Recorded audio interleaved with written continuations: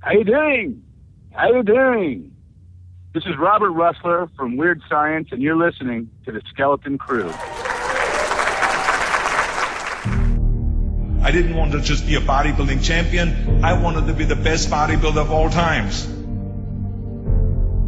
Dig deep down and ask yourselves, who do you want to be? Not what, but who. I'm talking about figuring out for yourselves what makes you happy. You have to think outside the box. That's what I believe after all. What is the point of being on this earth if all you want to do is be liked by everyone and avoid trouble? We have so many rules in life about everything. I say break the rules, not the law, but break the rules. Don't be afraid to fail. Anything I've ever attempted, I was always willing to fail. Don't be afraid of making decisions. You can't be paralyzed by fear of failure, or you will never push yourself. You keep pushing because you believe in yourself and in your vision. And you know that it's the right thing to do, and success will come, so don't be afraid to fail. I mean, how many times have you heard that you can't do this, and you can't do that, and it's never been done before? So pay no attention to the people that say it can't be done.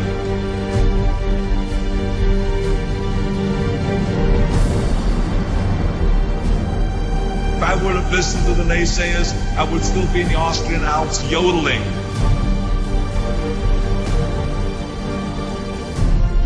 I would never have come to America. I always listened to myself and said, yes, you can. You never want to fail because you didn't work hard enough. Work your butt off. I always believe leaving no stone unturned. No pain, no gain.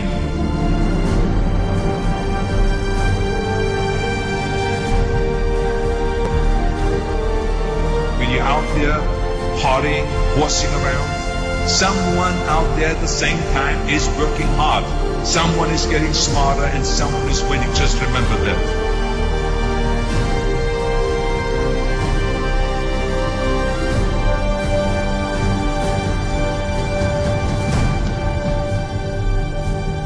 You can't climb the ladder of success with your hands in the pocket. This is Tom Atkins. Skeleton Crew. Thrill me.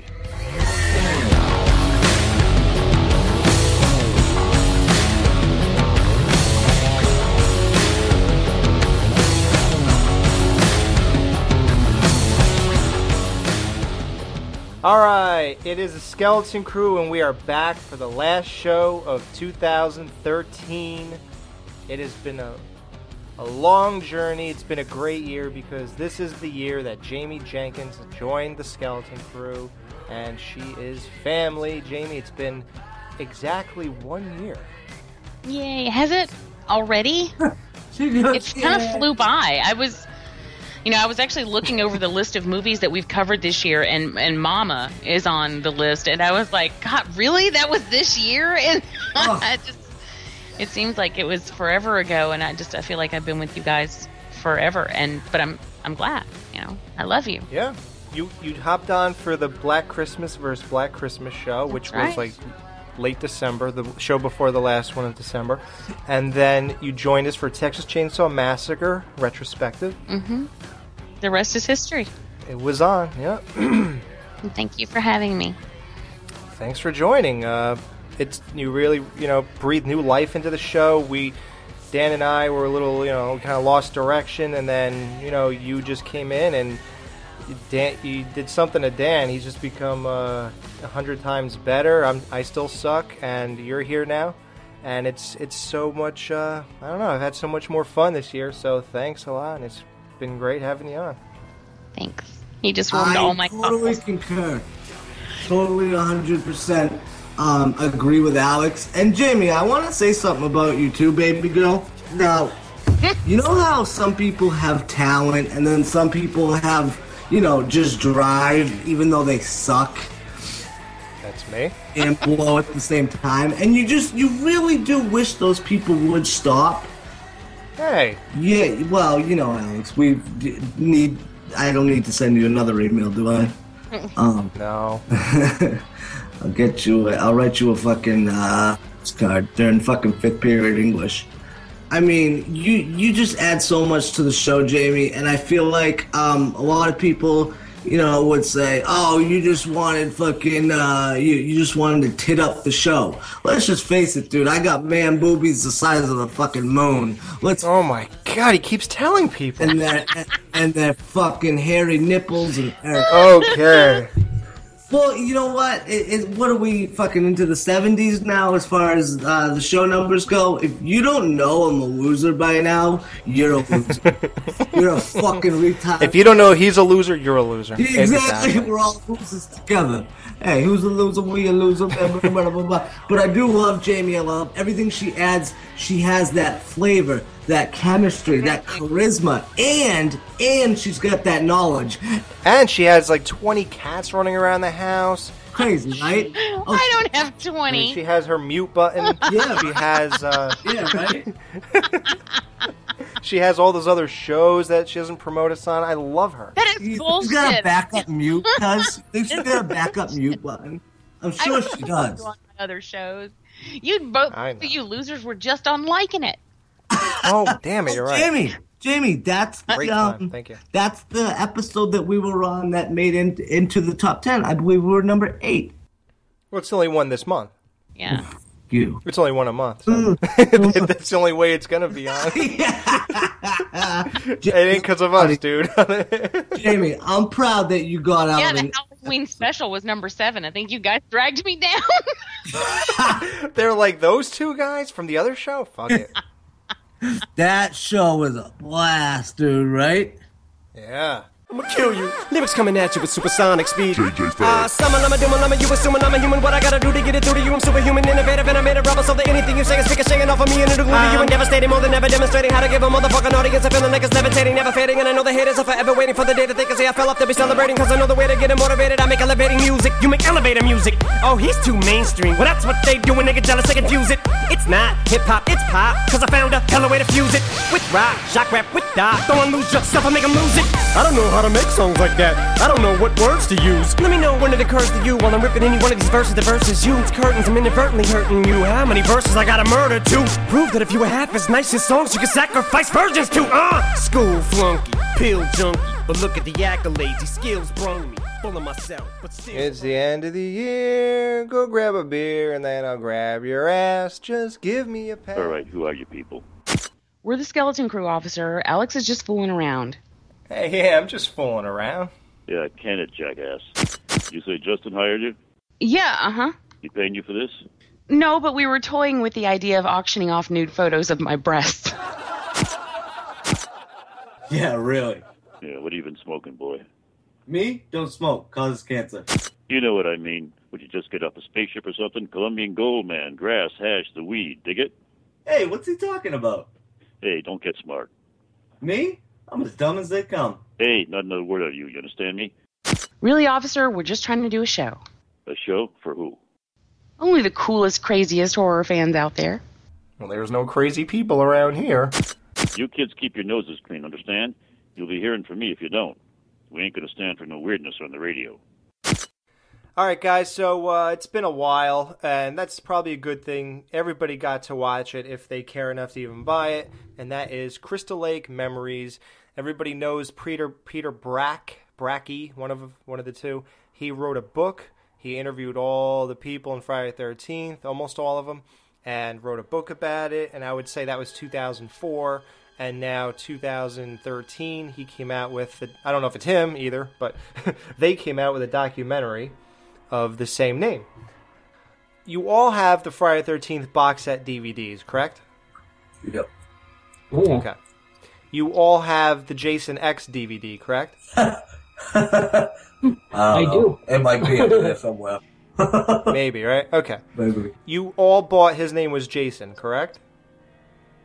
Yes, yeah. I did. Uh-huh. Okay. I did not buy it. I saw it, but I did not buy it. You watched it, though? Okay. Yes. So, between the bonus features on the box set of the DVDs, between the bonus featurette on the Jason X DVD, between his name was Jason. By the time this comes out, you all have to admit that the impact it had is not as strong as the impact of the Nightmare on Elm Street series, simply because we knew nothing about that, and so that was like an avalanche of greatness. Yeah. This was, I know this, I already know that. Oh, I don't know this, I already know that. I don't know this, I already know that. I already know that. I don't know. Oh, Monica Keaton looks like shit. We could talk about what people looked like, too. Yeah, every time you see it, they look older, too. every shot. Yeah. They age 10 years every time they go back to home. And Corey Feldman hosted this. I thought that was really cool. That was awesome. Yeah, Yep. it was around a campfire. He does. This is really sad too, because Corey Feldman reenacts Paul Holt's scene in Friday the 13th Part 2. And I got to tell you, man, like, John Fury is a much better actor. I'm sorry. Corey Feldman just did not deliver, or maybe it was the directing or atmosphere. It just didn't do it. Right. Yeah, I thought, dude, I remember talking to Dan Ferentz because I bug him sometimes, and he told me about that. He's like, Feldman's fucking doing this. I was like, yeah, dude. I was like, I'll definitely watch this shit. It was definitely better than His Name Was Jason, though, and it was at least better, well done, and you know what I mean? So, I don't know. Production-wise, I really liked it. But you're right. The subject matter, it was like 50-50, dude. Or I might even say like 60-40, and that 60 being I knew everything. It's still great, though. It's still great. Yeah. Oh, yeah. I mean, that's one of the things that Dave has had issue with me from every time I talked about this, is saying that I didn't feel like it was really necessary. Like, I didn't feel like I had to see it, and I was kind of like, man, 7+ hours, blah. But then I sat down and watched it all in one go. So what are you gonna do? I got sucked in. I still say I love the fact that this is all as comprehensive as it is. I love the fact that all the information we had before is in one place, and they did it extremely well. It was so well done. But I still maintain that I don't think it's completely necessary, because I don't really learn a whole lot that I didn't already know. except for stuff like from the remake. But honestly, you know what I did when I was watching this? Like, when they got finished doing Freddy vs. Jason, I got up and started to leave the room, and I was like, and then they were still talking, and I was like, well, wait, what are they talking about? And why are they talking about Michael Bay? And then I was like, fuck. Because I totally forgot about the remake. So I was like, shit, well, I have to watch the whole thing. So I sat down and I watched that part. And I have to say, the discussion about the remake was far more entertaining than the remake ever was. So at least there was that. You are such a jerk. But what? I hate that movie. But I did really enjoy this. I can't see watching it a lot. Like, I don't frequently have 7+ hours to kill. And I can never see watching it with the commentary. Dave, have you watched this with the commentary? Oh, no, but thank you for reminding me, because now I'm going to watch it. Oh, my God. Who does that? Guys. Who is going to do that? I can't. Who has time? Who wants to? I mean, the entire thing basically is a commentary. Why would you watch commentary about a commentary? I don't understand. Aren't you the least bit curious, though? No, because they'll be like, okay, so when we ask it, wait, this is the part where we ask her this question. Oh, here it comes, go. Okay. Oh, did you hear that? Yes, she answered that question. Yeah, I mean, what can they possibly say? Show the guy with the full mic. That would shed more light upon it. I don't know. Notice the shadow in the corner when he's talking about, that scene right there. Oh, that is hilarious. I don't know. You watch it and tell me what you think. I'll watch like part 1 and then I'll report to you. Okay, yeah. yeah, at least do part 1. And I was going to say, part 1 was the strongest one, I think. And it's funny because I felt they dug into a lot of part 1 with His Name Was Jason, I think. And somehow, this part 1 was a 10 for me. I thought it was a 10 out of 10 when I saw the first segment here. But, one thing I forgot to add when I was saying if you had this, if you had that, then this is nothing new. Damn, if you had the book and you read the book, that... Yeah, which I do have, and that was another reason I didn't think it was going to be completely necessary, because the book is pretty comprehensive, too. So I'm such a freaking geek, man. I'm such a geek. I read the book 3 times, and I saw all the same shit you guys saw, and I was fucking stoked that this was coming out. I was not excited to watch it, like I said, but once I did sit down and start watching it, I did not want to stop. And it was so good that I even watched the part about the remake. So, that should tell you something. It was teetering for me. Like, Dave, were you... Well, let's get a little specific. Like, I like some of the things, like, in the part 1 where they showed the death of the first girl, Claude? The hell's her name? Who's the girl who's like... I hate when they call them kids. Oh, Annie? Yeah, it's like little ghosts. Annie, yeah. Claude? Claude. Or Claudia. Is that her name, Claudia? I don't know. Claudia and... They show her death, and they showed pictures from it, and it was so different. It was really great. It was like a machete in her throat or some shit like that. And guys, how crazy did Marcy look with that fucking bun hairstyle? It was like gray blonde hair in like a 50s bun. I was like, is this some kind of joke? She's a character. I would imagine, knowing her in real life, that she has got to be a character. Like, she's the kind of person that I would like to meet just because I bet there's never a dull moment. She looks like old Hollywood. Oh, yeah. She probably smells like it, too. And it's weird because I wanted to bang her, dude. When Kevin Bacon was pulling her pants down, oh, man. No, you're right. Absolutely. She was definitely hot back then. That's one thing about this. If you were really attracted to some of the girls in the series, looking at them now, it's sometimes unfortunate. Sometimes it's good. Like, wow, she held up well.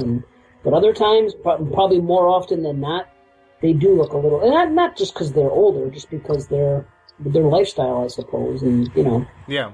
Because some people held up well. Yeah. And one thing I thought was really strange, you know how, like, the whole movie, if we talked about how Friday 13th is a complete ripoff of Psycho in a way, because we said this on 2 different shows, I think. Instead of Norman talking to his dead mom, the mom talked to her dead son, and it was almost the same thing in reverse.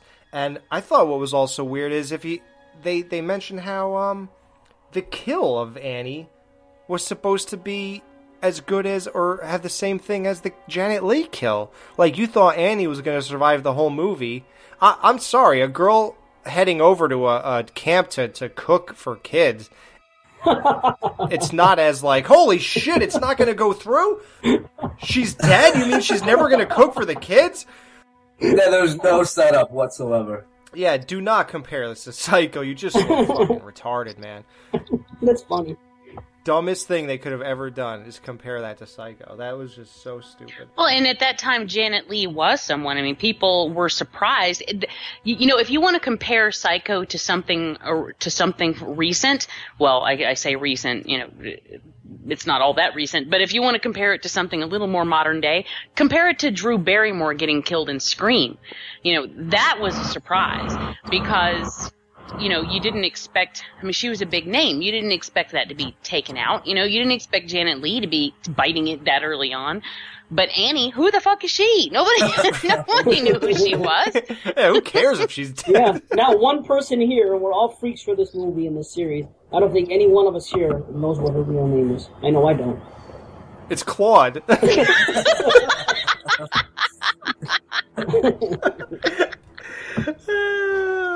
Was that one of my questions from Jonathan Orr, maybe? Yeah, Jonathan Orr. Yo, what was Annie's real name? Dave, help me out here. Yo, how many buttons on his pants? Poor thing. How bad was that? Oh, it was bad. And I thought I thought I'm some special guy that I was going to answer all the questions, and I'm listening my first time going, all right, man, I'm going to know these. And I think I knew the first one, and I was like, okay, not everyone knew that, and I knew it. All right. Then the other ones, I was like, what the fuck, really? Nobody. Right. Not any. How long was Ralph in the cupboard before he jumped out? How many seconds go? Kind of Jeep. I still couldn't tell you what kind of Jeep she was driving, and I heard the answer, but I don't care. Yeah, none of it's retainable information. So, part 2 was interesting because they try to make more, it's funny because, I don't know, man, sometimes movies work when you read into things and, like, you take elements, like, the reason the cop in part 2 was killed early is to instill helplessness. I really didn't think that. Like, I just figured that this guy died. I didn't think, like, uh-oh, now they're fucked. Like, I don't know. I just didn't get the impact I think they were going for in a lot of the Friday the 13th movies, but it just didn't matter because I guess my mind was going somewhere else and just different elements mattered. That happens a lot. I think that people put a lot of thought into something that they, in their mind, makes a big impact. But really, when people are watching it, and they weren't sitting there around the table when you were talking about this, so they don't know that. So it really doesn't mean anything to anyone outside of people in the know. But I was like, oh, well, we did that on purpose to blah blah blah. Who cares? It doesn't matter. A lot of the people in this thing overall, like a lot of the cast, had nothing to say a lot of the times. Like, there was so much of this, like, yeah, man, I was running and Jason just kept coming after me and he got me and he stabbed me, man. That was just crazy. That shit is whack, son. Yeah. And weren't you like, okay? I was happy to see him there. I didn't give a fuck. I was just, I've only seen it once. Well, I'm sure you guys have also. It's 7 Well, because he thought they really got killed, so he was just happy to see that they had survived. It's like they're alive. Yes. Holy shit, Demon's alive? I don't Let's know. go get some burritos.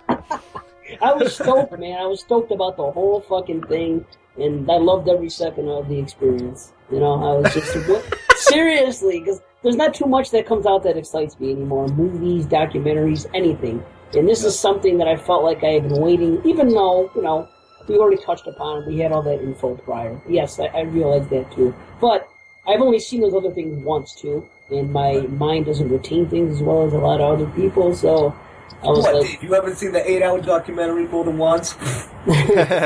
So Dave, I guess you can't make fun of Corey Feldman's makeup while he was talking during this? I don't even remember Feldman doing the fucking scene in part 2 that you guys were talking about earlier. Dude, you are burned out, man. I can't. It's like a beat response. Yeah, it sucks. You are so funny, dude. my memory's fucked, man. What can I tell you? It's ADHD, man. Hardcore and a long fucking drug and alcohol addiction. I'm pretty clean now for the most part, but you know what I'm saying. Dan, remember when Adam Green was on the show and... No, not Adam Green was on the show. Remember when Adam Green did a commentary on Friday the 13th Part 4? Fuck yeah, that's one of my favorite commentaries ever made. Yeah, I got that on MP3. I can't say I played all the time. I played it once. But the thing is, he talked about the look that Mrs. Jarvis gave when she looked out the window at the kids getting into the, the outhouses or whatever the houses. Right. Like, did she know? Yeah, sorry, go ahead. Yeah, just like, why was she making that? What was the look? Is it because she know? Yeah, does she know that Jason's been killing people? If so, why would you even... It's in the paper, too. I mean, shit.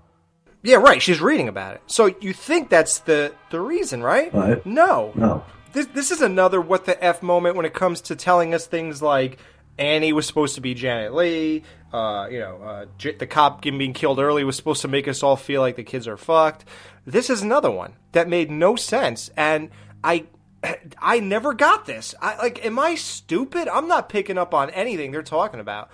The reason Mrs. Jarvis made that look out the window when her kids first meet up with those kids is because we're supposed to believe that maybe she's the killer. Yeah, did anyone even for 1 second ever think that? No, I mean... What? Who would? Are you kidding me, dude? No, it's true. It's true. That's what they said. What you just said is one of the most insanely idiotic things I have ever heard. At no point in your rambling, incoherent response were you even close to anything that could be considered a rational thought. Everyone in this room is now dumber for having listened to it. I award you no points, and may God have mercy on your soul. That is idiotic.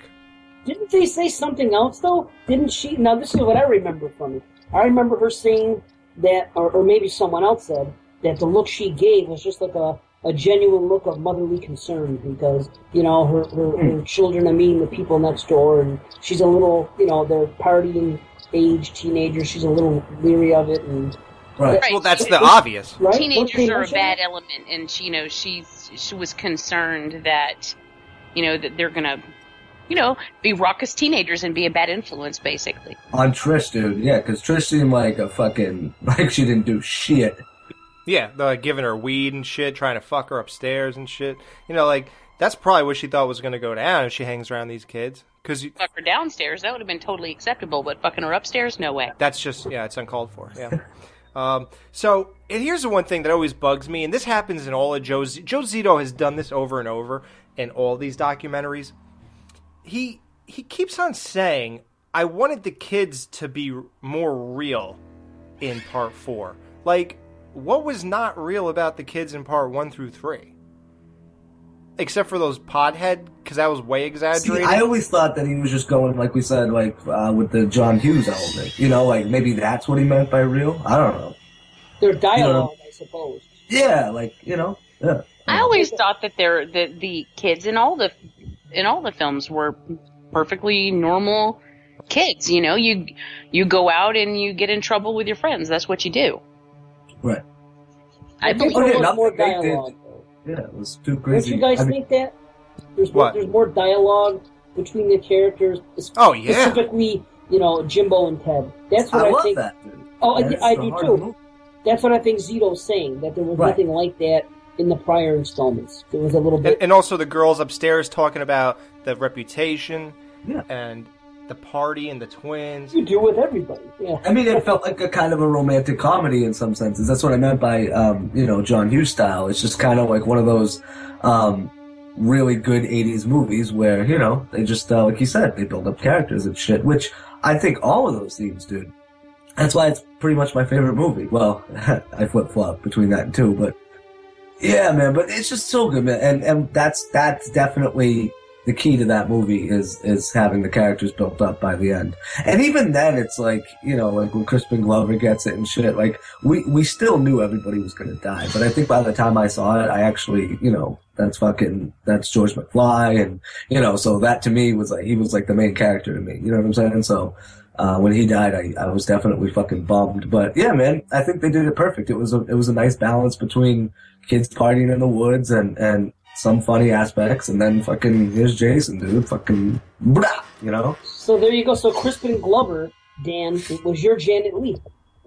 It's kind of weird when you say it like that, Dave, but yeah. He's gonna die? No way! Look at that dance. He's not gonna keep dancing like that? I knew he was, but it was just more impactful, you know what I mean? So it was just like, yeah, it's fucking George McFly, you know? Yeah. And I thought Ted was the kid from Mask, the guy in the biker, the Turks, the biker gang. Oh, isn't he from Mask?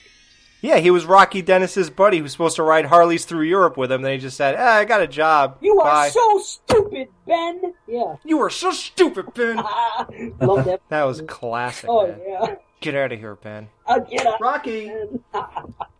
Yeah, dude, Corey Feldman looked like he was 90 years old when he was talking, dude. And it's weird because I met him long after I guess he filmed this, and he looked perfectly fine. But in this documentary, he looked like he was 90. Some bad lighting. Maybe, yeah. Maybe not enough makeup. He was also really skinny. Yeah, that's what I mean. He looked like a very gaunt old man. Skinniness doesn't fit people that much when they're older. Like, when you're young and you're overweight, you look older. But when you're older... You just look frail. You're skinny, you look older. And when you're heavier, you look younger when you're older. It's true. So, can anybody follow that? I follow. Yeah. There was a lot of older and fatter and younger and skinnier in there. No, I'm with you. Some of the people who had like nothing to say to me were like Tom Matthews. If anybody watches this, he had nothing to say at all. Monica Keena had just this one like real strange delivery when she was talking. I wonder why. A Xanax delay. Yeah. We know why now. Yeah. When she shriveled up like an old flower. Who won? I won. Oh yeah, right. Oh God, I that won. was horrible. It's like her version of fucking what's his name? What's that guy? Winning, you know? Oh yeah, that's her fucking Charlie Sheen, crazy. Right. Yeah, So who she's won? like, I won. We should do that all the time. Who won? I won. Who won? Freddy. Like, yeah, she was saying, like, out of Freddy vs. Jason, who was the winner? She said, I'm the one who cut his head. Silly Monica. He's a crack kid for him. Yeah, but she had nothing to say. Her and Tom Matthews are the two people that stuck out the most as, like, they just came there and they really had no insight to offer. And that was just really disappointing because I was looking for, you know how, like, when we interviewed Danielle Harris, we were asking her, so, you know, what was your favorite movie out of Halloween 1-2? Like, what was your experience? What did you think of it? What did you take away from it? With these two, it was like they had nothing. Like that would be like Danielle Harris going, yeah, and man, I went up that garbage laundry chute and Michael just kept going after me and it was crazy. I got away and I climbed up on the roof and it's like, I know, but what about in real life? Mm-hmm. What did you think? And that's what those two lacked, man. It was just really weird. I was just thinking that when they do the Halloween one, which reportedly they're doing, I think she is going to do a good job on it, and she's going to do one of the good things about it. I'm not a huge fan of her, but I've seen her interviewed before, and she's good. Right, yeah, so. Wait, they're doing a Halloween documentary, you mean? Yeah. Remember the guy talked about it with us, Justin Beam? Oh, yeah, that's right, but it won't even come close to fucking Banana Blazers Retro, so why are they even trying? It won't, actually. I'm not kidding, though. No, I'm not. I know. Well, I'm going to send it to them when they start making it. You should, dude. You guys want some commentary from a couple guys? You'll have something to talk about, at least. So, part 8, you guys noticed the Jason climbing out of his own skull as a boy? Yeah, wow. That was crazy. Oh my god, that was so bizarre. As bizarre as I thought the actual ending that we got is, that is so much worse. Like, they actually went to the trouble to even create it too. I mean, they went that far. Someone said this is a good idea, and so they're going to go far enough to make it. To shoot it, yeah. And I'm like, no, that is not a good idea. It took you that long to figure it out, and it's terrible. Could you explain that to people visually, for people who don't know what you're talking about? We think you pretty much just did. It was a giant skull with this kid climbing out of it. It was so dumb. It was just, I don't even know. To me, that would make it make even less sense, and I never, even after watching this, I still maintain that the end of that makes no fucking sense. And so, that, if they had left it, would be even worse. That was a really bad idea. Yeah. People would despise it. Dave, what ending do you prefer? Him just laying in a puddle of water, or him coming out of Jason's skull? Which movie was this that we're talking about? It was part 8. Was it part 8? How many of them do you think that could have been? I figured it was part 8, but when the conversation first started... Part 3. It sounded like something you'd see in Freddy vs. Jason, so that's what I thought you were talking about. Hey, I didn't know either. I thought it was 8. Okay. Yeah, but I said part 8. Did you? Yeah. I didn't hear that part.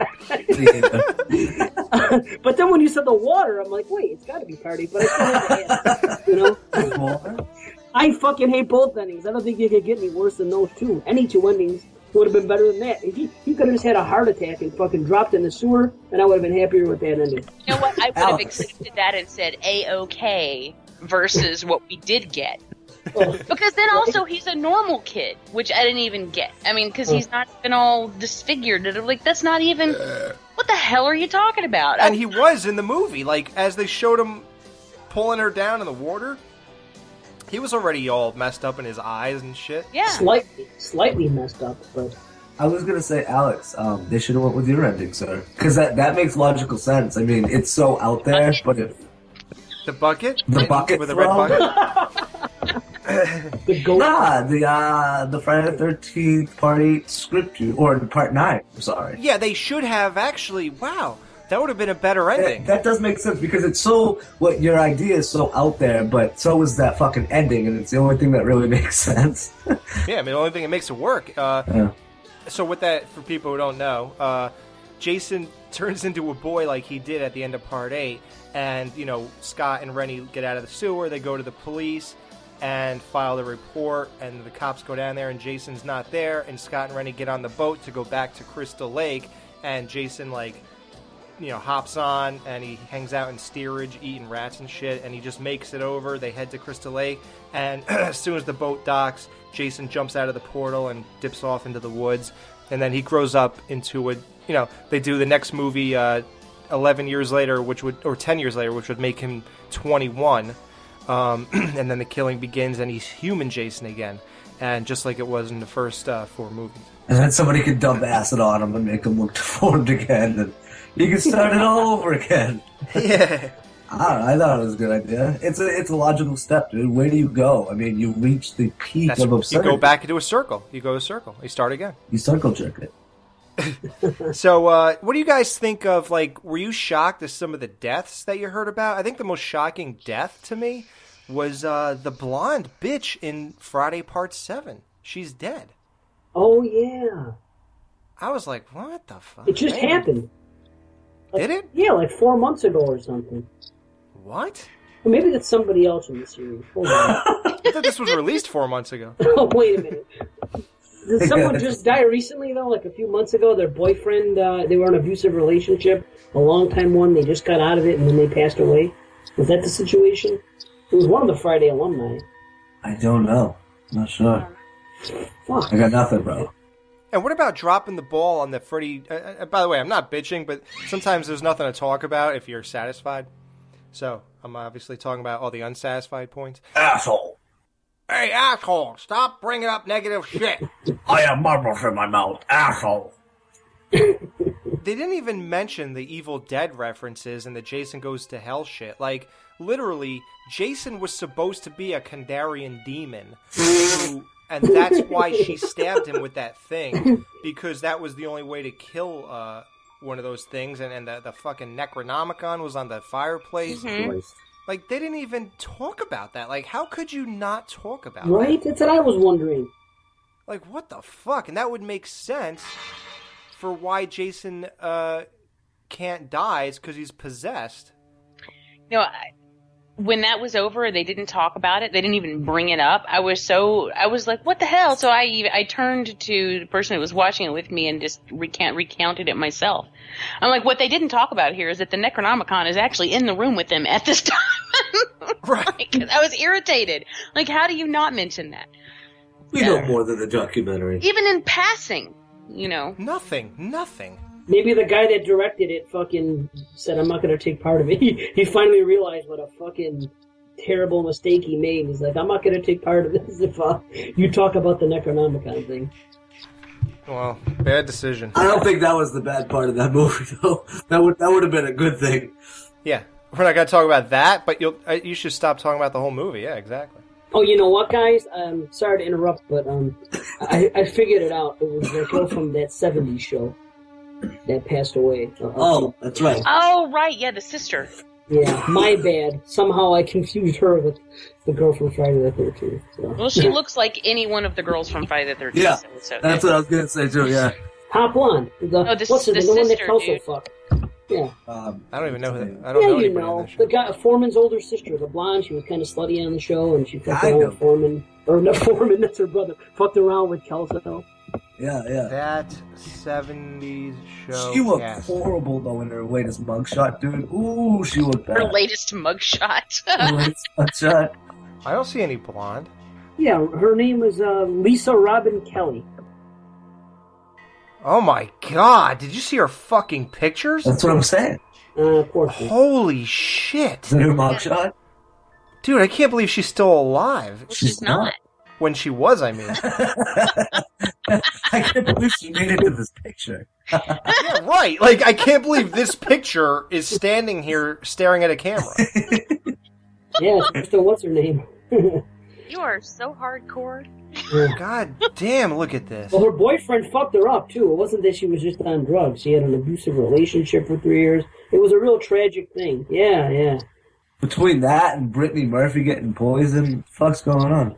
Yeah, that's right. How about that poison fucking situation? What do you mean poisoned? Yeah, you didn't see that shit? No. I didn't hear it either. I put it up today on fucking Banana Laser page. Not that anybody... I don't go to that page. Crap, oh my god, she looks so bad. Sorry, I You was see it? just now. The same pictures, right? Yeah. Yeah, I won't even look at him. It's just depressing. Poor thing. She looks worse than Monica Keena. That's what I was going to say, yeah. So, yeah. So I guess the only last thing to talk about before we wrap up the overalls is Friday the 13th. Oh, boy. That was made famous on one of our shows. How about all his lines? He's like, "You're not trying." Yeah, there's a lot of male chauvinism in this movie, isn't there? Well, you know what it is? A lot of the people on the film were gay, I believe. Wait, what? A lot of the cast members and all were gay. Huh. Interesting.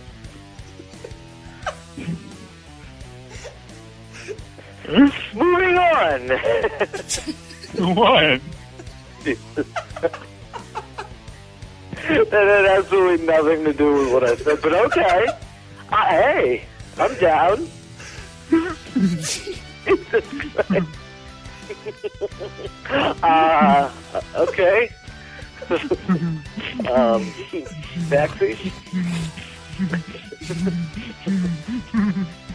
Oh, God. Oh, you fucking guys. I got Thank tears God running for the edit button, huh? I got no. I'm leaving this in. No, please don't. Yeah, all the male chauvinists in this movie. Oh, I heard they're all gay. Like, wait, what? Oh my God, that was so funny. Oh my God. I'm not editing a second out of this whole part. It's so funny how we can be so on sometimes and be catching all points, and then Mike fucking drops a bomb like that, just throws it all off. Okay, this isn't gonna go anywhere. I think we should end the show right here. Oh my God! All right, guys, we're gonna. Do you want to rate it? No, let's just rate it how gay everybody was. Cans all around. So, yeah, when Mike said that all the guys were gay, I thought he was just kidding.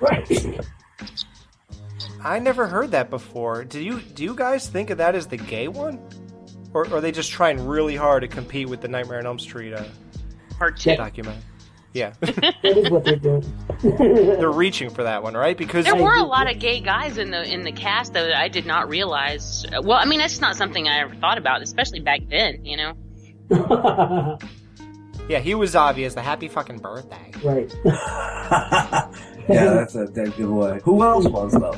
The guy with the sweater wrapped around his neck, that's pretty gay.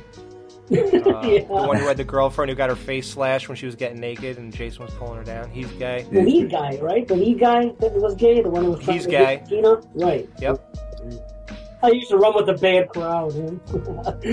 Yeah. I used to hang around with a real bad crowd. Now I go to night school.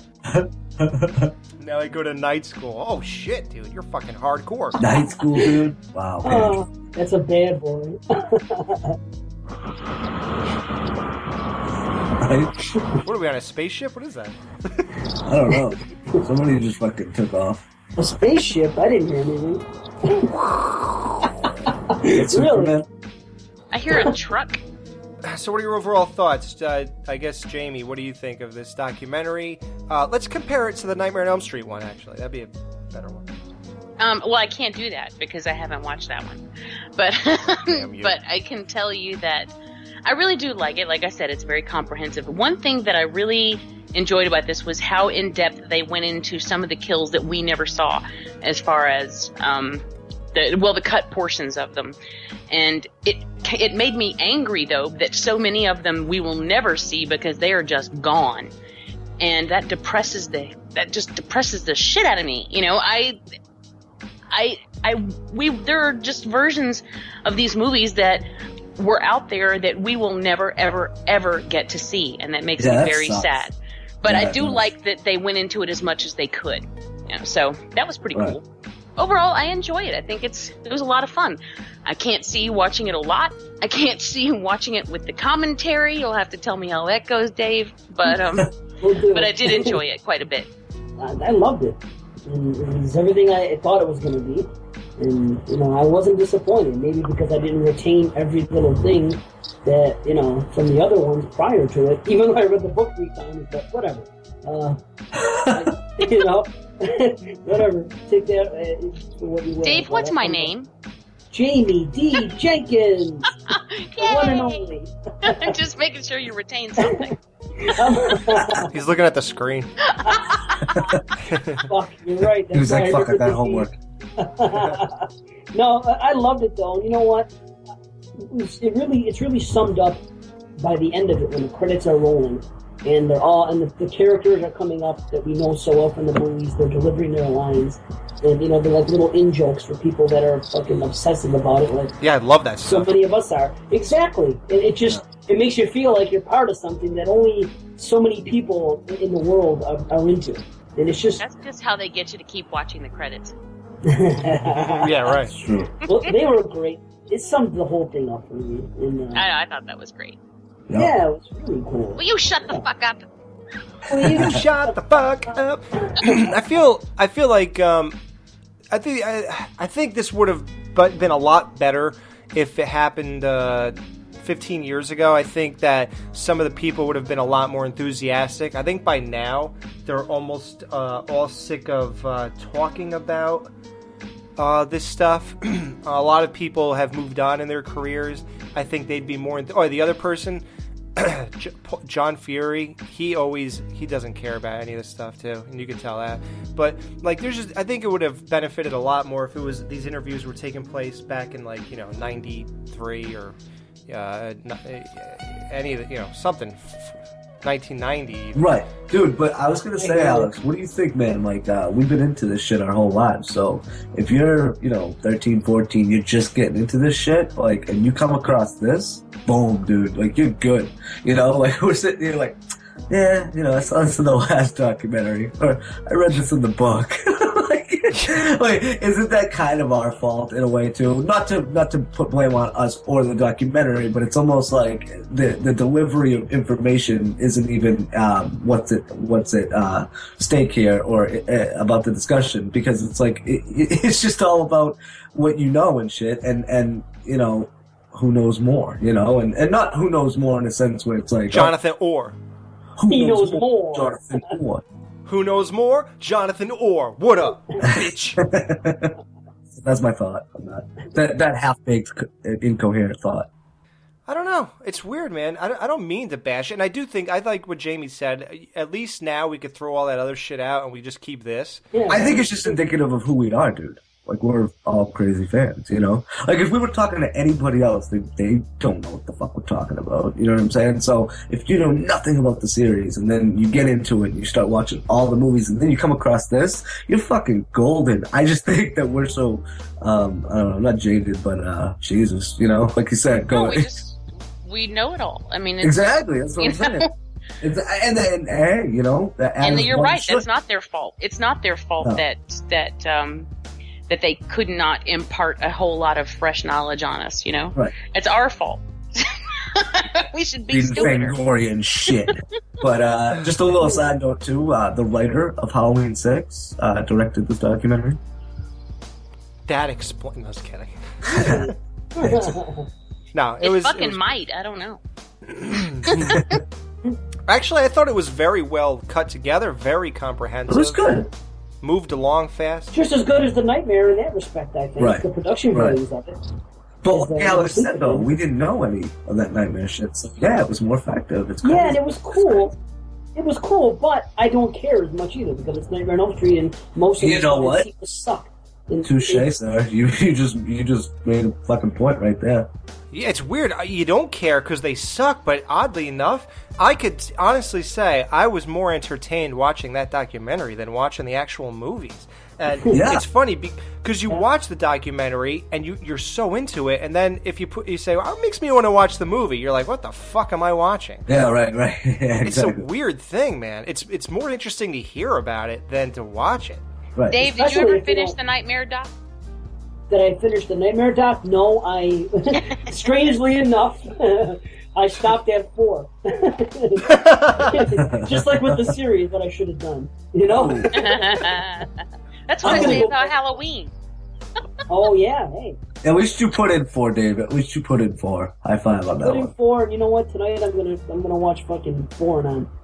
I'm gonna finish it. Really? It's been like 2 years. It's been sitting there. Yeah, so. You brave soul.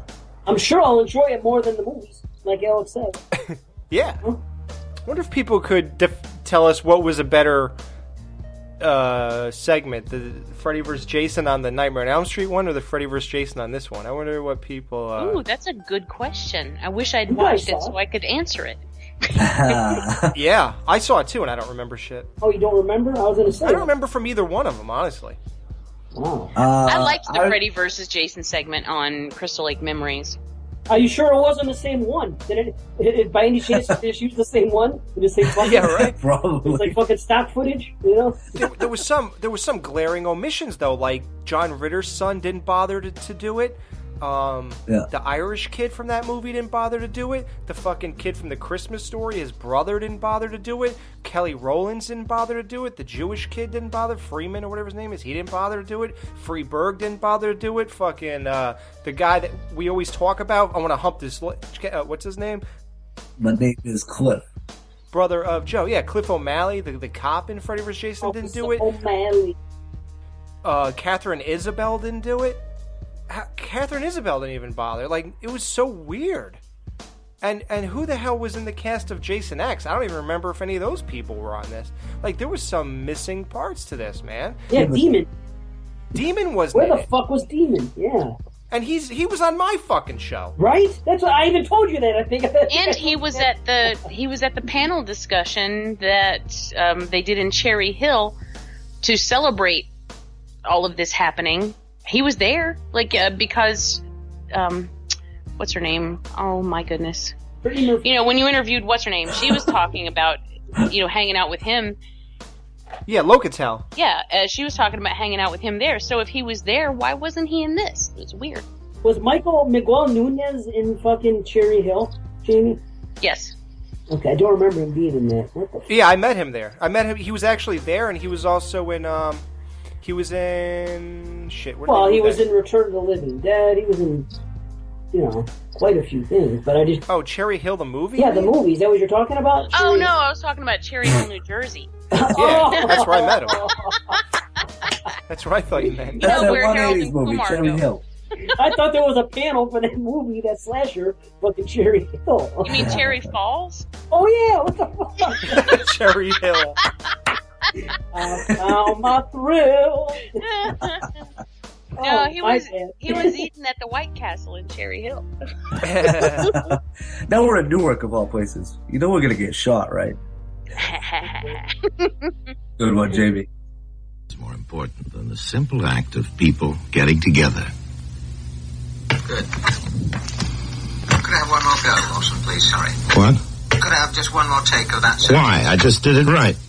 Yeah. Look, I'm not used to having more than one person in there. One more word out of you and you go. Is that clear? Yes, sir. I take directions from one person under protest. But from two, I don't sit still. But who the hell are you, anyway? No, I'm the engineer. Well, why the hell are you asking me for another one? Well, I thought there was a slight bonk, and I would just like to be safe. Jesus. What is a gonk? Do you mind telling me what that is? A bang from outside. A bang from outside.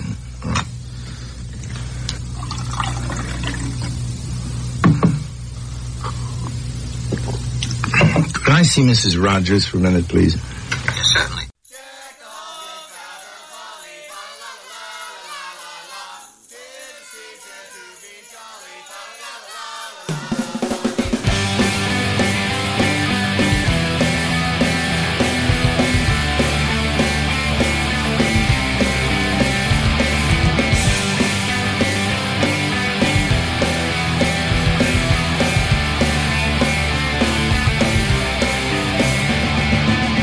Outside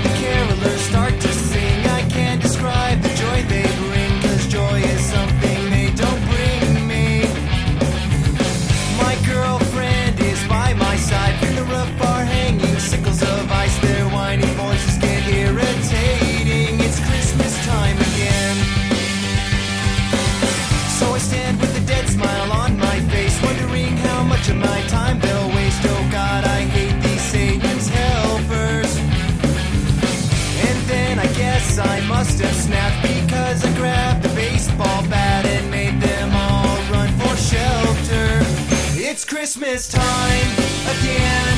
It's time to be nice to the people you can't stand all year. I'm growing tired of all this Christmas cheer. You people scare me. Please stay away from my home. If you don't want to get me down, just leave the presents and then leave me alone. All right, guys, so here it is, the big rear end show. This is the segment where we go over our top 3 favorite horror movies of 2013.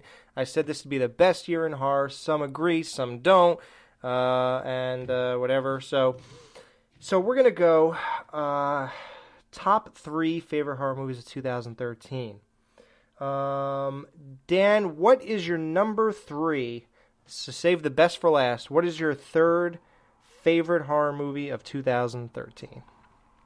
I'd have to go with Insidious 2. Okay. Now, this is brilliant storytelling. You know, this is actually amazing. How are all scripts not like this? You know, and like I said, with Dave Z's problems with it about continuity issues and all those kind of aspects or whatever, dude, I think they addressed them properly, and I think everything was done in like I said, a cohesive way without going overboard. Jamie, is this on your top?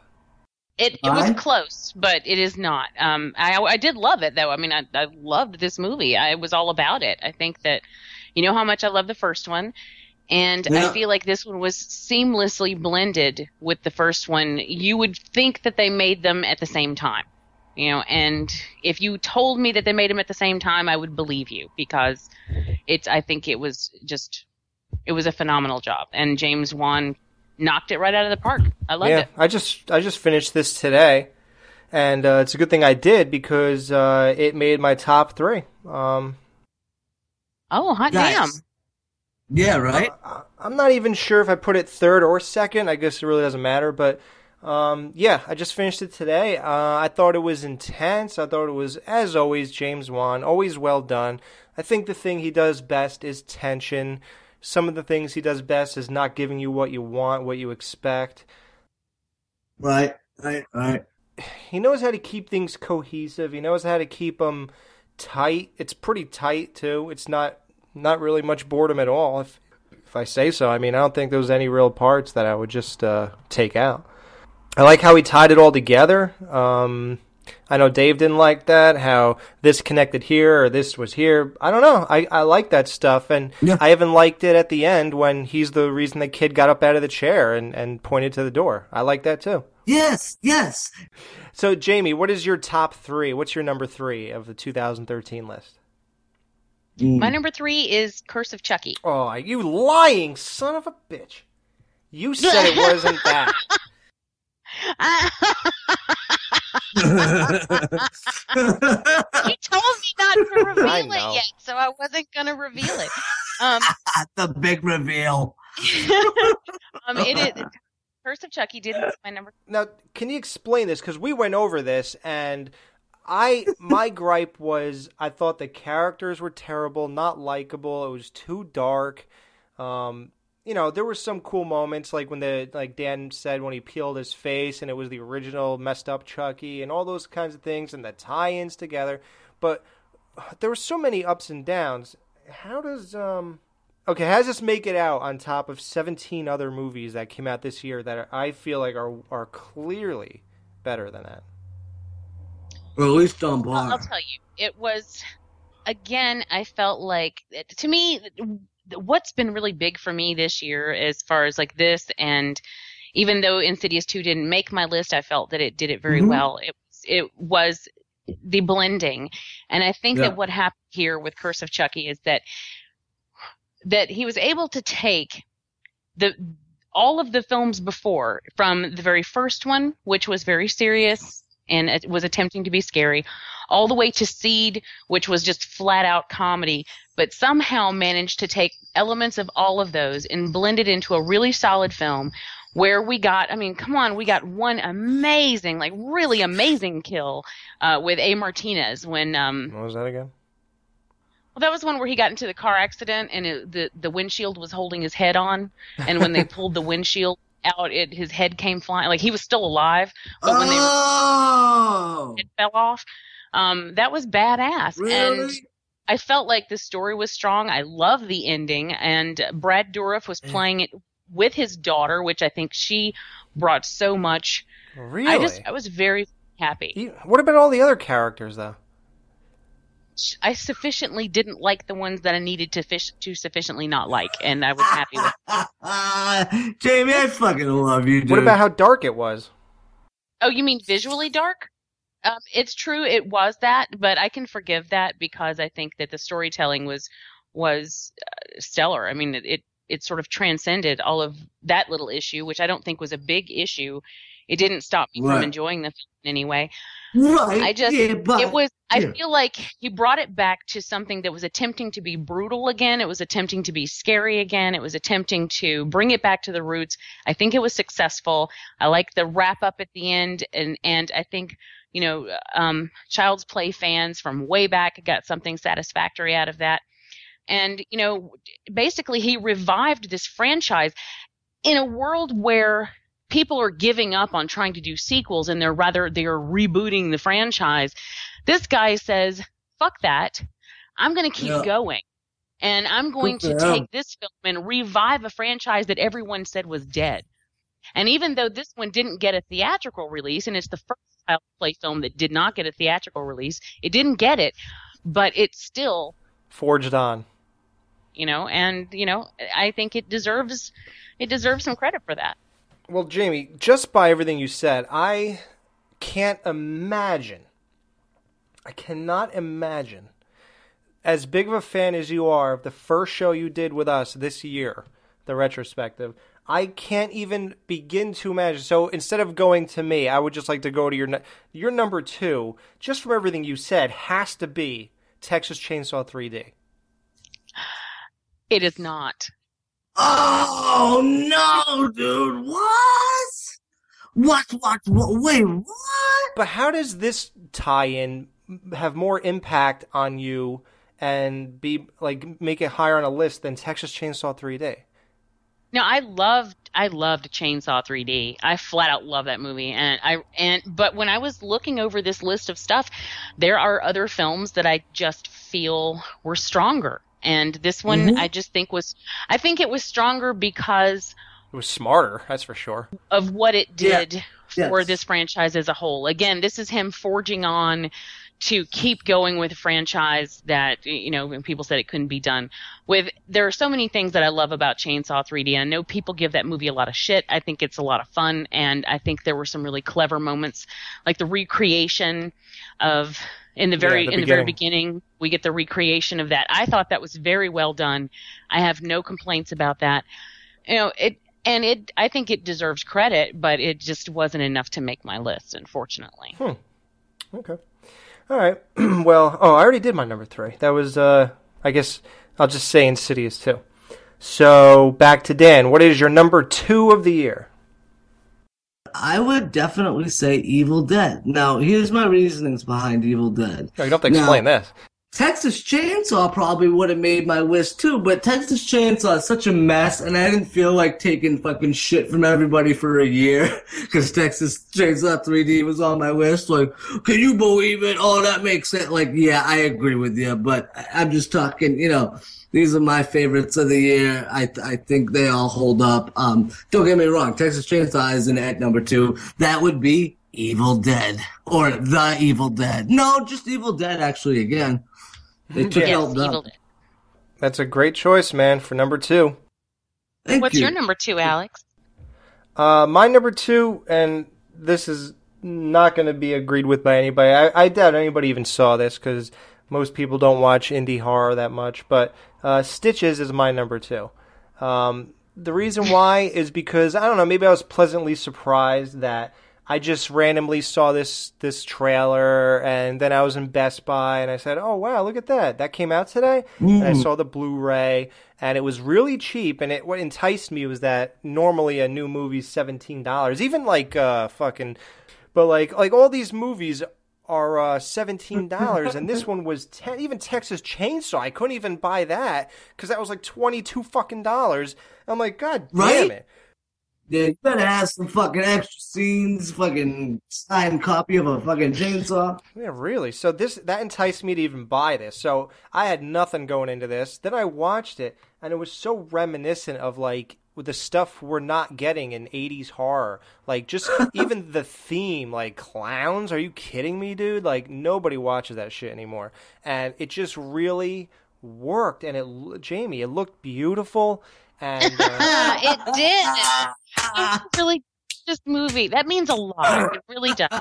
For it to be an independent film and to come off looking as amazing it did with the color palette that it has, it was incredible. Well, Jamie, here's what I do want to ask you. Now, I think one of the most beautiful-looking modern horror movies is Trick or Treat, and I know you're a big fan of that. So how would you put the two looks up against each other? That's rough. I would say Trick or Treat. Trick or Treat does come out on top.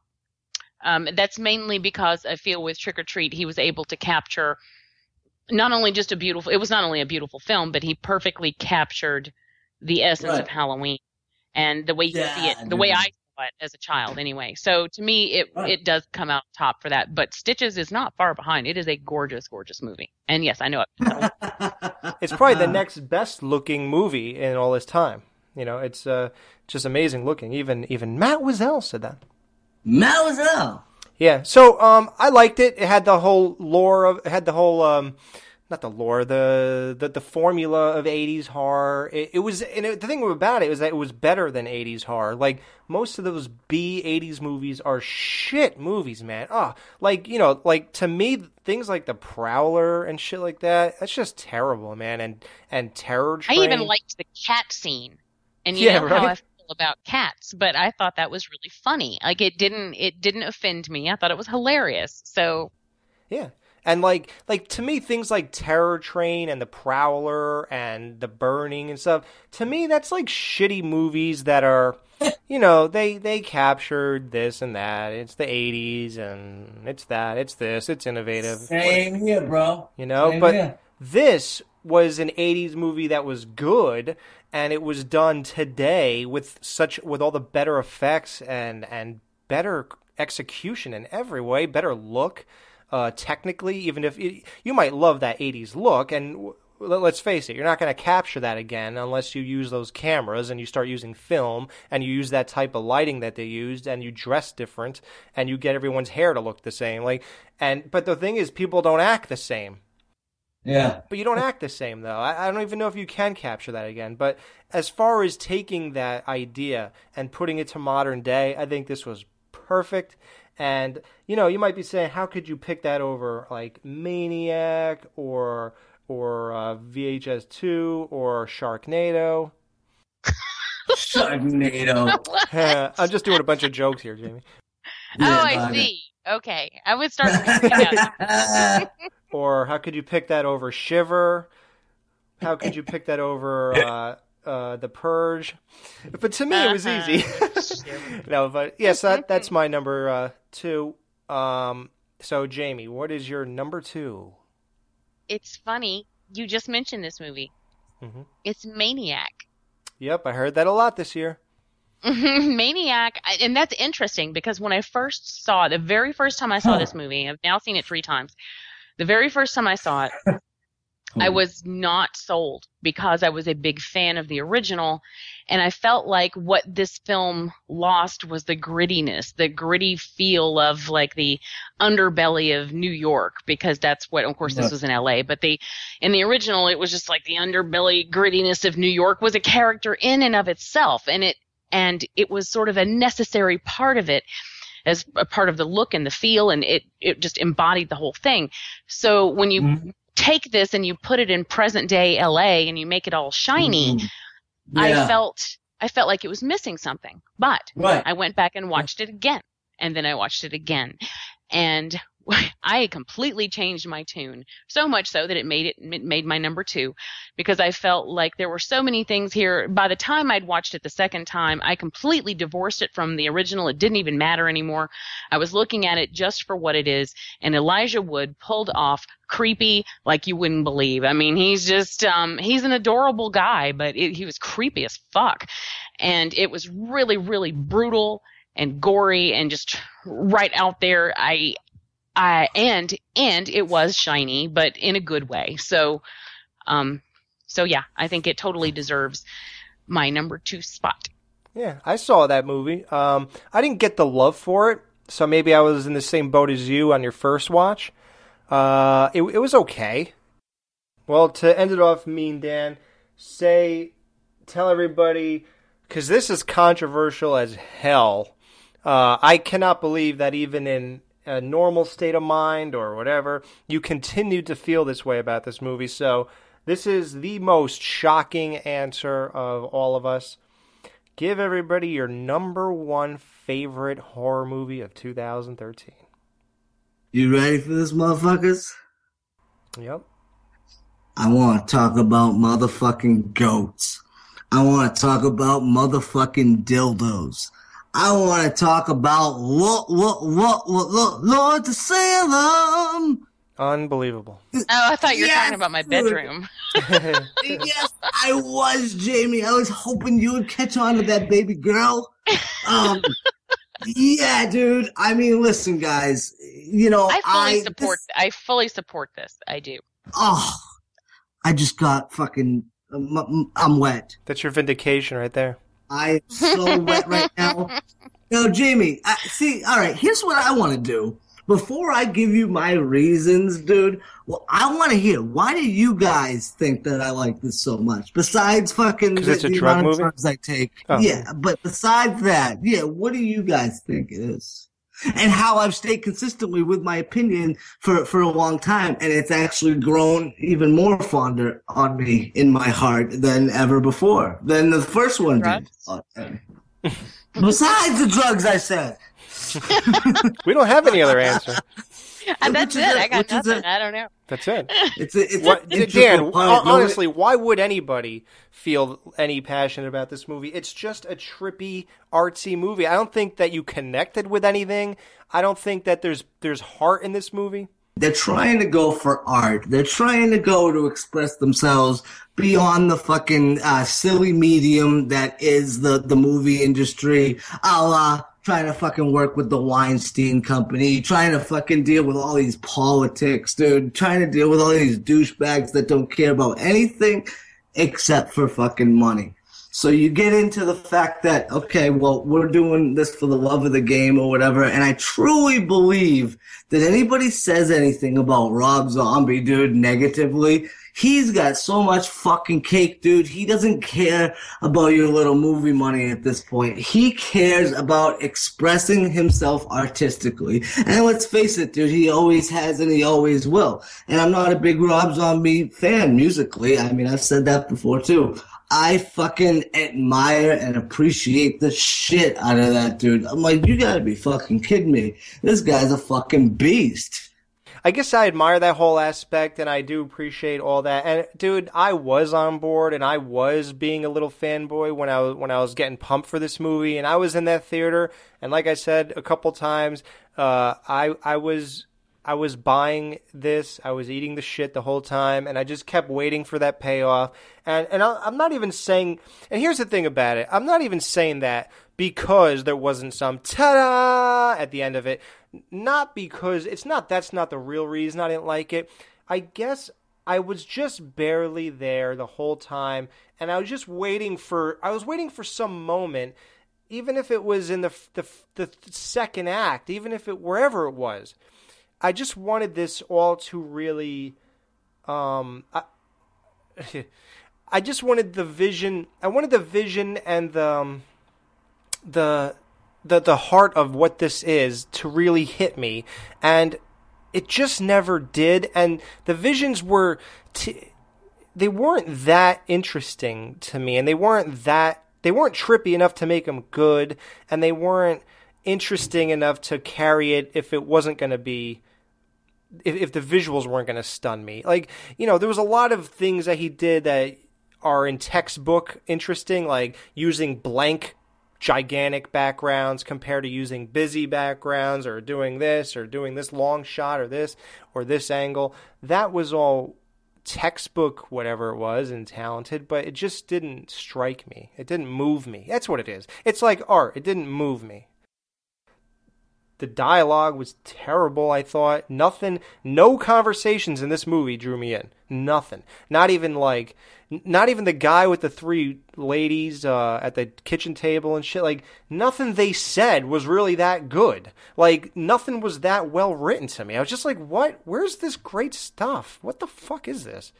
I was just really disappointed. I don't know. Yeah, but that's directly related to your expectations for it, too. Yeah, well... Right? I wanted some... But let's be fair now, dude, okay? Everybody and their fucking mother was hyping this movie up. And too much so, I think, you know? Because by the time that everybody got to it, and let's face it, everybody knows Rob Zombie at this point. Everybody's just waiting to see what he's gonna do, whether it's good, bad, whatever. You know what I mean? And you get to the movie itself. Now, I love it, and I love it for a specific reason, and that reason is the odd, not everyday feeling that movies like that get to me, that do for me, rather, that seep into me, that seep into your fucking pores, that you can actually feel. Now, whether that translates into, well, is this the best movie of the year or whatever? Well, see, that's where it gets complicated, and that's where this gets really personal. But for me, personally, Dan Chase, Lords of Salem was my fucking jam of 2013, son, and I'll leave it at that. Awesome, dude. Yeah, well, I'm sure there's a lot of people who feel that passion. I know Dave does.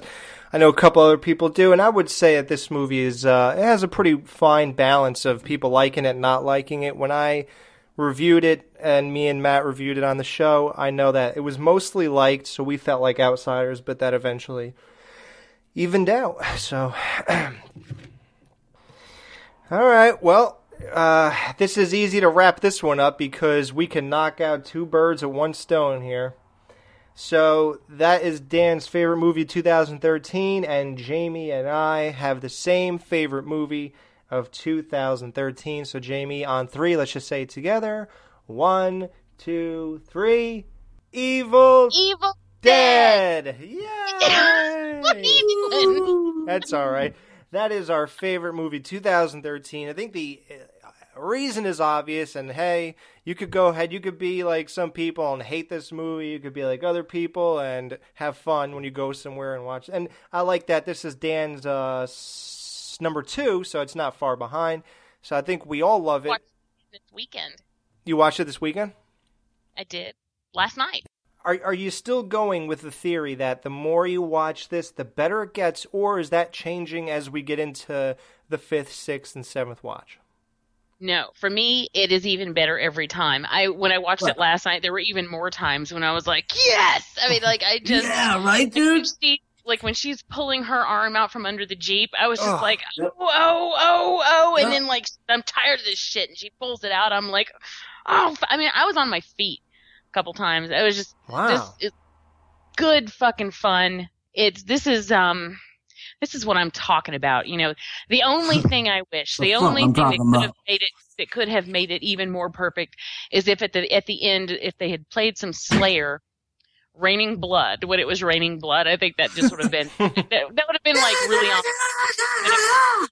I think the simple answer to this, and this could be an insult to us, or this could, you know, I say go fuck yourself if you think this is an insult to us. But if you're saying, yeah, I guess it's good for people who like dumbed down bullshit that's just for blah, blah, blah, and gore and blood and blah, blah. Yeah, I guess that's me then, because I loved it, and it's fun. I had a great time.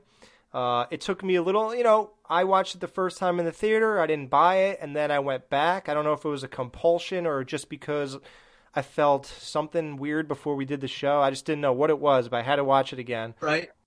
I did the same thing. I did the same fucking thing. Yeah. I mean, you know that. The very first time I watched it, I was just like, like I didn't feel like it was. It just didn't feel like it was moving.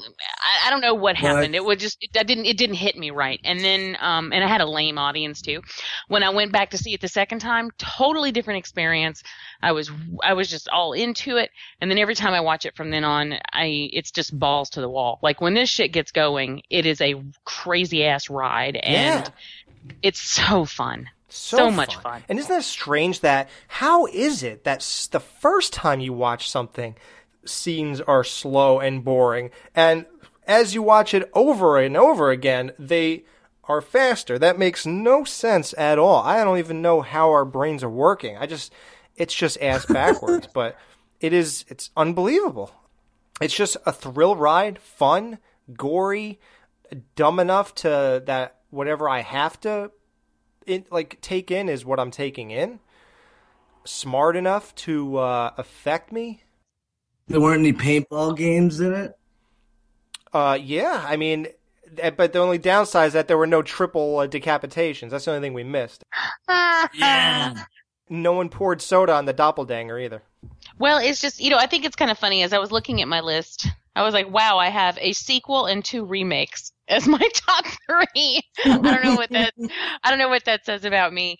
But what it says, I guess what it says about me is that Jamie. Even you can still be, you can still be original, you can still push the limits, and you can still be creative, even if you are a remake or a sequel. I think all 3 of these fit that bill. Evil Dead took a beloved classic, one that is one of my all-time favorite horror films, because I feel like Raimi was really attempting to be scary. They took that film and... what is it called? They did The Evil Dead. I thought you were talking about a different... I'm sorry. And there were some great homages to that film in this. There were some very Raimi-esque moments. If you had told me Raimi actually directed it, I wouldn't call you a liar, because there were things that he definitely would have done, like the puke on the face and all of that. And it just, so I feel like it was a loving remake. I don't feel like this was where they attempted to just trash what already had been, or I don't feel like it was made for money. I feel like this was made just because, hey, what would we do with Evil Dead if we had a nice size budget and some really great effects? And there was a lot of practical effects, which was fantastic. So, Or all. Didn't they say all or no? All of that. There were a little bit of things in there that I swear were digital, but I would say the majority of it was practical, and that was their big thing going into this film, was like, they weren't going to do. How did they have her arm cut off, without digital? Yeah, that's a good question. I don't know. And I think there was actually a point where I saw some digital blood but it was not anything that would detract from anything. And this, they even killed a dog in this, and I was okay with that, just because it was a damn fun movie. And I honestly think it all made sense. I think it made sense, the reason that they were there. I think it is totally believable that they would be there to try to detox her, in this place that they were that they were familiar with from childhood, and they're trying to, it all makes perfect sense to me. I can totally see it happening.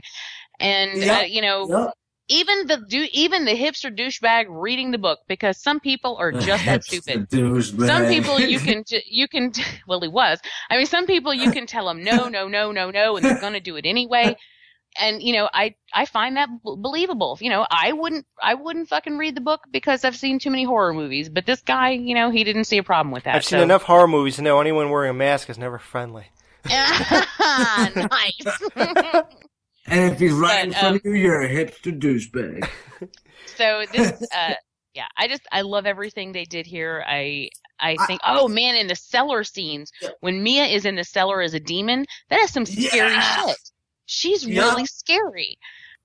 All right, so Jamie, where do you see Evil Dead? This, it's our favorite movie. We all picked it. Where do you see what future is in store for this rebooted franchise?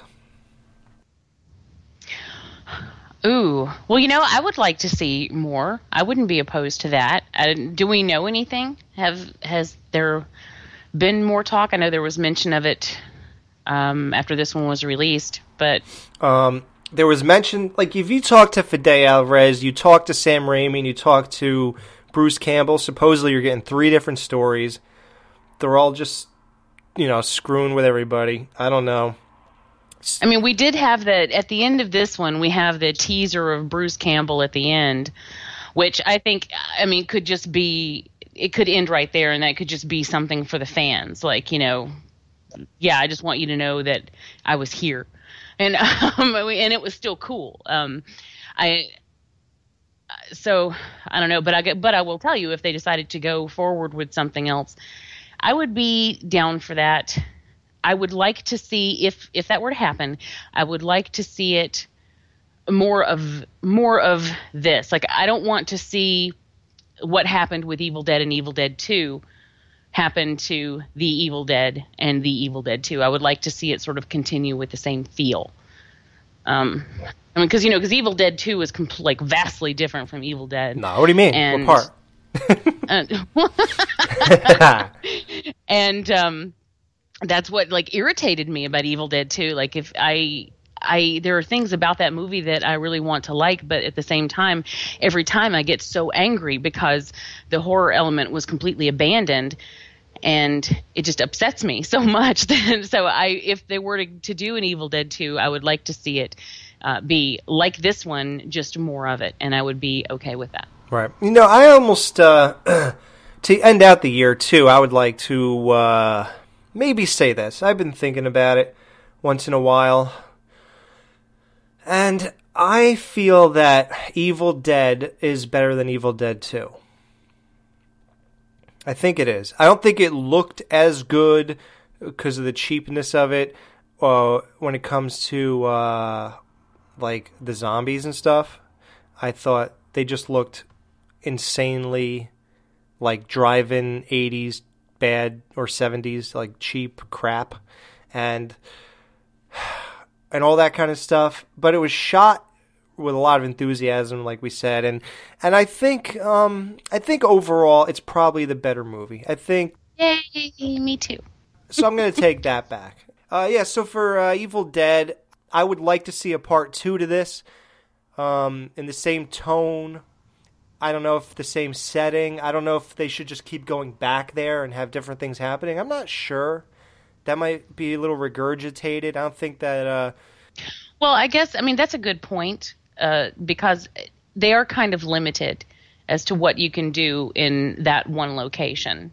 There aren't going to be a lot of things change that, can introduce new things to the story. We kind of saw what happened with Evil Dead 2 when you try to do that. Then it just then you end up going completely off the wall, and... I don't know. I think it lost something there. I really do. I know a lot of people hate me for saying that, and I get shit about it every time I mention it, but I can't help it. Evil Dead was Raimi's attempt. He was really trying to be scary, and it was successful. That is a really solid film. And then Evil Dead 2, all that went out the window, and it just bleh. I think if they were to somehow get this into a different setting or a different location, that might be a fun way to mix things up. Yeah. I don't know what it would be, but maybe somebody stumbles across it and takes it back. Maybe someone stumbles across the book and takes it back to a university to study it or something. And, then you could introduce a college setting. Which would give you a lot of people and a lot of things to play with. So, yeah. I don't know. Or maybe someone could find it and sell it or try to sell it in an antique store. Mm-hmm. And, there are lots of different things you could do with it. And so I think that would be kind of a fun idea. There are a lot of places to go. They should bring it into a church. Well, see, then you could go all deep with, religious imagery and everything. Yeah. So. I want to see the real devil. No, we saw him in that elevator. Jesus. Oh, God. That is the second time that crappy movie has come up in 2 days. Oh, my God. I get it. And that movie is bad. Yeah, right? I remember not feeling like the ending was all worth all that crap. That was bad. The other talk is they're going to continue from Army of Darkness. My thoughts easily on that are we don't need that. The only way I could see this happening is this. You put Bruce Campbell in S-Smart. He is now the manager at 50 years old. He's the highest rank in the store. For whatever reason, the whole movie takes place in that store. Evil Dead, that by nature has to be in an enclosed setting. I don't think these things running through the city would be cool or in suburban neighborhoods. And it would have to be a comedy horror. I think in the same vein as Shaun of the Dead or something like that. I think if he comes back and they go there, let's just have fun again and that. But if they want to take it seriously, I don't think he should be in it. I don't know if you could even take it seriously, though. I mean, can you do an extension of Army of Darkness and try to go to a serious place with that? I think it's sort of, they've reached the point of no return.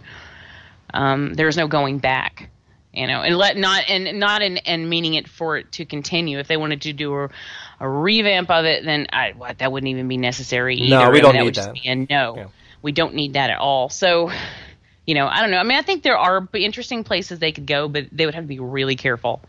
Yeah. Because it's just not the same. It has been a long time, and it'd be kind of difficult.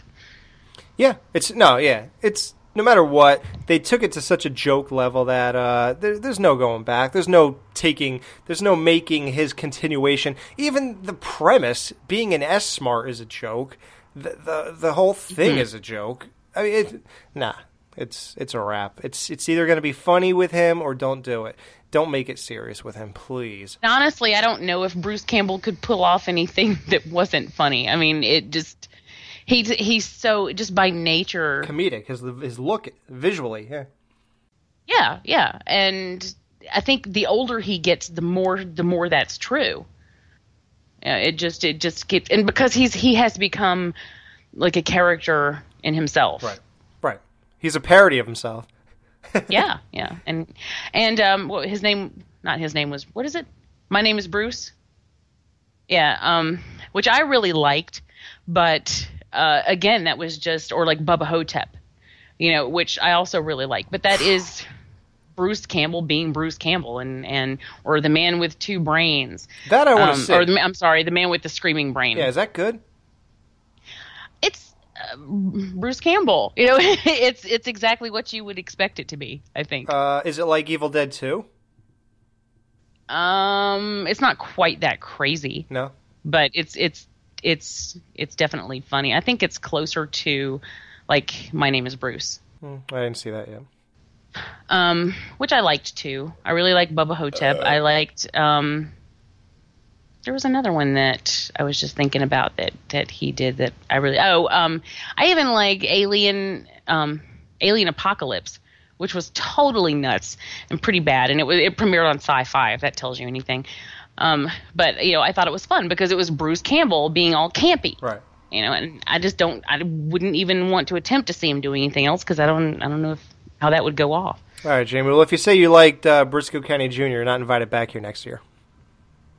I actually have never watched that show. Okay, then you're still allowed in the dungeon. I don't know why, but I never have, and I love Bruce Campbell, but I've never watched that show, and I it's just one of those things. Briscoe County Jr. Wow. Is that what it's called? Briscoe or Crisco? Briscoe. So, yeah. So, that about wraps up, so we'll be right back. Let me tell you something you already know. The world ain't all sunshine and rainbows. It's a very mean and nasty place, and I don't care how tough you are, it will beat you to your knees and keep you there permanently if you let it.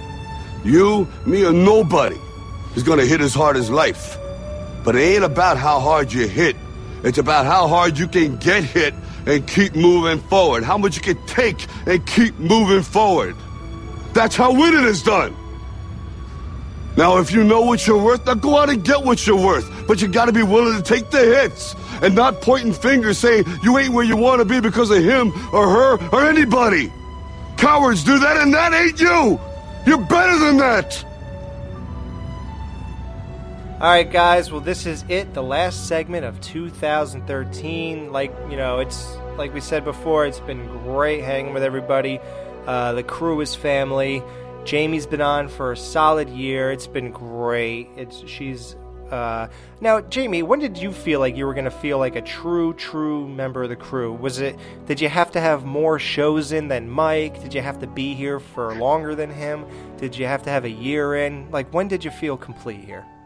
I think probably when I fessed up to watching Lord of the Rings as much as he watched Halloween 6. That's when you felt like you belong here? Well, at that point, I was like, hey, I am one of you guys, I guess. No, I've always felt like I belonged from the beginning. You made sure of that. Good. Yes. You know how I locked that in with that changing the logo to putting your hair on there and your eyelashes and blush? You did you know what? And that honestly, that really touched me. It meant so much to me because you put so much effort into that. Like, I really felt like you wanted me to feel like I belonged. And it came through. Yep, you do. And it meant the world to me. Absolutely. Right now, my background from my laptop is The Crew is Family, the picture that I made with the saw. Wow. That's my wallpaper right now. I'm looking at it. Nice. Now, I know, Alex, you're not the biggest fan, but holy fuck, dude. I saw The Desolation of Smaug yesterday. Wow, you guys, you want to talk about fucking CGI pushing the limit? I have never seen a cooler dragon in my life, dude. And I've seen dragons. I've seen a lot of dragons in my day. But, yeah, man, this movie... Every time he closes his eyes. Yeah, exactly. Jamie, you're a big fan of this shit, right? Now, we talked about The Hobbit before, too. Your thoughts on the first Hobbit?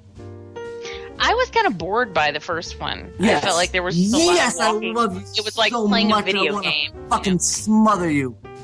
It was like, walk in, fight some people, walk in, fight some people, walking. Yes. And there were places we've been before, so I wasn't really all that excited. Yes. This Right. one has Legolas, though, so I'm kind of more excited. Okay, Jamie, I'm so excited. Are you ready for this? They put Legolas, and they put the chick from Lost, who's also in Freddy vs. Jason. Remember how we mentioned that one time? She's in the background. Nobody knows why Kate from Lost is in Freddy vs. Jason. But anyways, moving along. You got those two as the elves, dude. Holy shit. Legolas is such a badass. And somebody else brought this point up, and I'd like to fucking steal it and kind of pawn it off as my own. But you know how The Lord of the Rings and The Hobbit had, like, let's just say a fat kill, like, every other scene or something? Like, you'd see fucking 6 or 7 guys get killed, and then you'd have one really fucking awesome kill. Like, whoa, that was brutal. No exaggeration, you guys. Every kill, if not every other kill, was beyond amazing and something that I've never seen before. You want to talk about different kinds of decapitations, dude. You know, there's one point where this guy this guy falls on one edge. It's almost like a seesaw where the other guy flies up in the air. Legolas just fucking takes his fucking sword and just chops his head off right as he comes up and fucking, oh, it's brutal. It's awesome. It's 10 times of awesome, dude. It's so good. This movie is But don't say too much because I'm going to go see it over Christmas. So.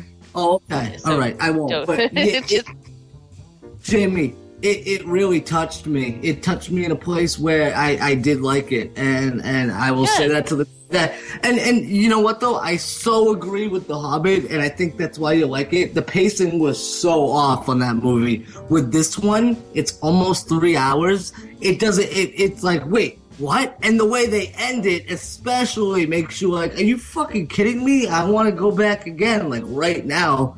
So you want to talk about movies overall? I know it's not necessarily horror, but you know what, dude? A fucking orc, dude. Those motherfuckers are scary as shit. Oh, and mind you, the lead bad guy, the main orc in this, he's a white guy, white-looking orc, right? Played by Benedict Cumberbatch, right? Obviously, we all know who that is, right, Alex? No. Khan! The new guy? The young guy? Yes. Yep. Oh, I like him. Yeah, he did a great job in that movie, right? Yeah. So, yeah, man. So he plays the new bad guy in this, but not only does he play him, he did motion capture, and they do his voice, the voice of, and the motion capture of his face of the dragon Smaug. Like, have you heard of this, of them going to such fucking lengths and such a great deal to kind of match what his facial expressions say and this and that? And I'm like, you know, that just really pisses me off. And then I saw the movie, and I was like, holy shit, they fucking done it. It's unbelievable, dude. It's absolutely unbelievable. So yeah, Lord of the Rings, The Hobbit, go see The Desolation of Smaug. If you like The Lord of the Rings, it's more like those movies than the first one, by far. And you want to talk about if you read the book, holy shit, you will be... Yeah, you're gonna leave satisfied. Let's just put it that way. So, had to share. Sorry, Desolation of Smaug, non-horror. I apologize. Go see it. Theater near you. Bilbo Baggins is. Yeah, I'm looking forward to that. I plan to go see it over the holiday. Even though I was not completely crazy about the first Hobbit movie, you know how I was about Lord of the Rings before that. I was like knee deep in that shit. So I'm looking forward to seeing this one. I'm hoping that it'll be a little bit better, a little bit more exciting. Awesome. And, as we wrap it up, just want to say to everybody, thank you, everyone who's been listening since show number 1. Yeah, I know that, and apart from you guys making me feel welcome, the listeners were so embracing and so wonderful. And I got to tell you, I was nervous. I was nervous because you had people like Matt Wazell, who was like diehard Cruise super fan, and I was terrified of disappointing all of these people that had come to love you so much. And it's kind of like when Mike replaced Joel on Mystery Science Theater, or it's like anytime anyone new comes onto the cast, it's like a nervous moment. Are they going to like them, or are they going to think they suck? Or is it going to bring the show down? And everyone made me feel so welcome and so wonderful. And I love everyone out there so much. The feedback has been incredible, and I'm having a blast. Yeah. I love it. And I love everyone. Yep. Yeah, you fit right in. I understand what you mean. It does seem like it's a tough room in here, and, people are passionate for one reason or another. I really don't know exactly what. It's been an experience, and, of course, speaking of Mike, it has been a year without him. He might not like me anymore, but I think I'll always love him as a friend and a part of my past, and it's still sad to me, how it went down. And some people know Mike's father passed away in mid-November, so we would just like to send our condolences, I guess, if you want to, however you put it. It's sad, and we hope he's getting through this. I can't imagine what it's like. I agree with that. I mean, I've lost my dad too, and I do know what that's like, and it's a horrible thing. And before I became part of the show, when I was just visiting on the show, Mike was always really wonderful to me. And so, it is kind of sad the way things went down. I hate that. I mean, I sort of kind of weaseled in there after, and I was lucky that I was able to then become a part of the show, but I hate that it was for that reason. Yeah, I hated the way everything went down. I might have looked like the bad guy to some people. Sometimes you have to do what's necessary to survive, and I think that's all I did. And I don't feel bad about that. I don't regret it, and I don't think it was meant to go down any other way. It just, you could tell that something's just bending till it's going to break, and it did, and that's how it is. But hey, listen, we had a great year. It turned out well for us, and there are no regrets. You can always go back and try to get together again. Maybe we'll do something in the future. Who knows how we'll feel eventually? I don't know, but it is what it is. So, but not to leave on a depressing note or anything, but like I said, it's been great. So we want to thank everybody for listening, and we will be back in 2014. Like I said, we have a bunch of new segments coming up. Thank you, everybody, for all your support in the commentaries we've been doing. Check out the newest one, Banana Laser, Jason Lives commentary. I was on that. And if you haven't, check out our Halloween 2 and Return of the Living Dead commentary. You could find all of those on theskeletoncrew.net, which is horrorphilia.com, Horrorphilia Podcast Network. Thanks, Jason Lloyd, for everything you've done all year.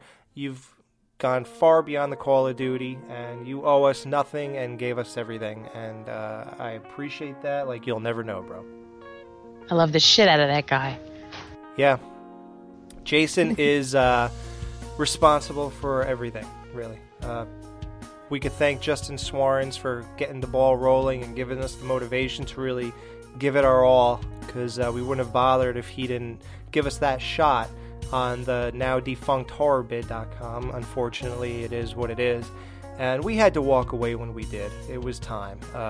That was back with the Are You Smarter Than a Horror Podcaster? I knew it was time to get out of there. We had to go. It's just not what I wanted to be a part of anymore. It's going to be horrordomain.com pretty soon. Whatever. Their Facebook is still useful, though. So that's cool. So that's it. So, guys, see you next year. Bye.